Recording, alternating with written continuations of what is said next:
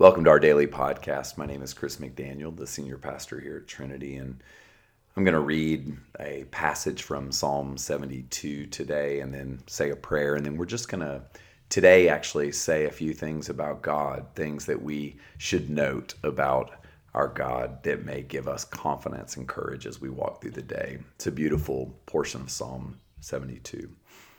The poet says, "Give the king your justice, O God, and your righteousness to a king's son. May he judge your people with righteousness and your poor with justice. May the mountains yield prosperity for the people and the hills in righteousness. May he defend the cause of the poor of the people, give deliverance to the needy, and crush the oppressor. May he live while the sun endures, and as long as the moon throughout all generations. May he be like the rain that falls on the mown grass, like showers that water the earth. In his days may righteousness flourish and peace abound until the moon is no more. May he have dominion from sea to sea and from the river to the ends of the earth. May his foes bow down before him and his enemies lick the dust. May the kings of Tarshish and of the isles render him tribute. May the kings of Sheba and Seba bring gifts. May all the kings fall down before him, all nations give him service. For he delivers the needy when they call. The poor and those who have no helper. He has pity on the weak and the needy. He saves the lives of the needy.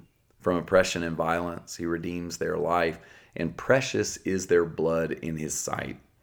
Skipping down, the poet continues, "May there be abundance of grain in the land. May it wave on the tops of the mountains.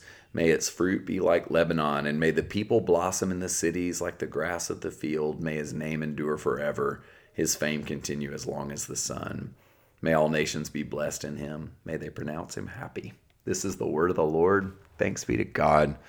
Lord, we pray that you would help us to see truth today. God, the reality for many of us is when we hear poetic language, we sometimes lose the power of what's actually being said. So help us to see what's actually being said here. In Jesus' name, amen. I love this thing. Poetry was not always my favorite. As I get older, I think I appreciate poetry more because it gives language to cries of the heart, things that we should be feeling or thinking, or maybe things we are thinking, but we didn't know it.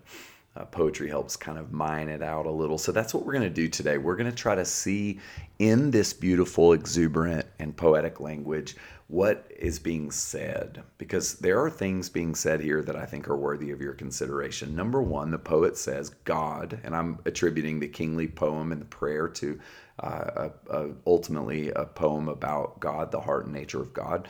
Would have also at the time probably been attributed to an actual king, but we're going to aim this in God's direction.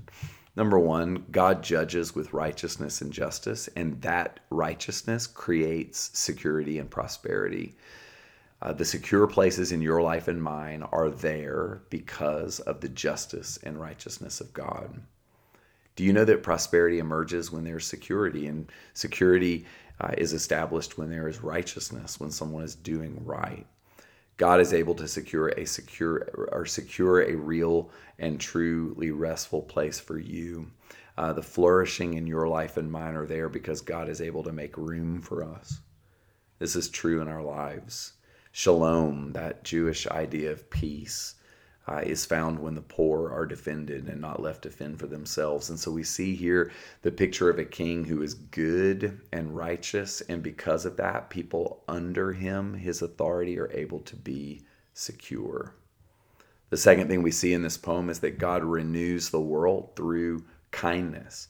This idea of stars and the illuminating power of stars, the directional, life-giving power of stars, being attributed to the king, and in this instance attributed to God, means that the direction of your life, the orientation, the illumination of life actually comes because of the kindness of God.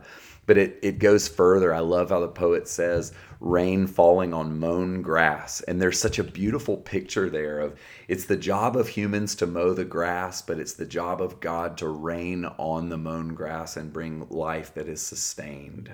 Without rain, nothing is sustained. And so here we see a picture of God renewing people, of authority that is godly, renewing people.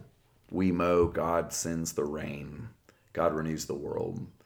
The third thing we see here is that God is able to exercise authority and dominion.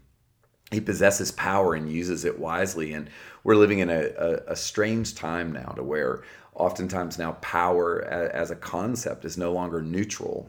Historically, power has been understood. It was a neutral thing. It could go in a good direction or a bad direction. Now we oftentimes see power in only a negative light. And yet here we're reminded that the power of the King and the ultimate King, our God, is not inherently evil, but is actually really good and really restorative.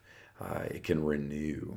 And so God's authority and dominion causes us who serve under him to give him tribute, to render tribute and honor to him. And I have found myself lately more and more looking to give to God glory for his power and authority in my life. I have found myself asking God for his dominion to extend into my life, further and further into my life, that I would bend my knee and find my security in him and under him. And my responsibility and yours when God demonstrates his authority is to render tribute, to say, God, you are powerful and good, and I give you that which you're due. Worthship.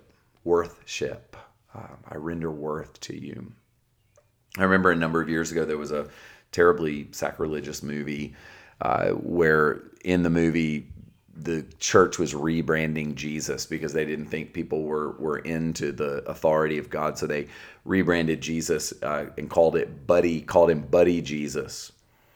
And I just want to say Jesus is wonderful, but Jesus is not to be trifled with. God is not to be taken for granted. There is a sense in which the dominion of God gives me space to live my life. And so in a moment like this, reading a poem, a psalm like this, I remember that God is full of dominion, and I need to give him that which is due his name. I need to submit to him. Fourthly, not only is God powerful, but he is responsive. The fourth thing we see here is that God is responsive to our prayers, that he's not actually aloof from human need. And I'll tell you, one could be forgiven for thinking, well, Lord, if you're full of dominion, then maybe you don't have time for people like me, and specifically the pain that I might experience in my own day-to-day life. Well, here we see this wonderful contrast. God is not only powerful and full of dominion, but he's also responsive to your needs and mine. So what that means is we're invited to bring our needs before a powerful God, and he will listen to us. He's not far from us. The needy, when they call, are heard by God. He has pity on us in our weakness and in our vulnerability. He redeems us from oppression and violence. And there's this really interesting phrase in this psalm, and precious is their blood in his sight. This idea that even when we suffer injustice and die for it or suffer for it, that in and of itself God sees and acknowledges, and it matters to God. Your hurts matter to God. He is powerful and responsive. And y'all, we have to make room in our worldview for God to hold both of those things, both his power and his responsiveness, because they're both true. And because of these things, these four things, because of who God is, we as humans are able to flourish under his care. And here's the way it ends. May there be abundance of grain in the land. May it wave on the tops of the mountains. May its fruit be like Lebanon. Listen to this. And may people blossom in the cities like the grass of the field. May his name endure forever. His fame continue as long as the sun. I want to blossom in this city again. I know you do too.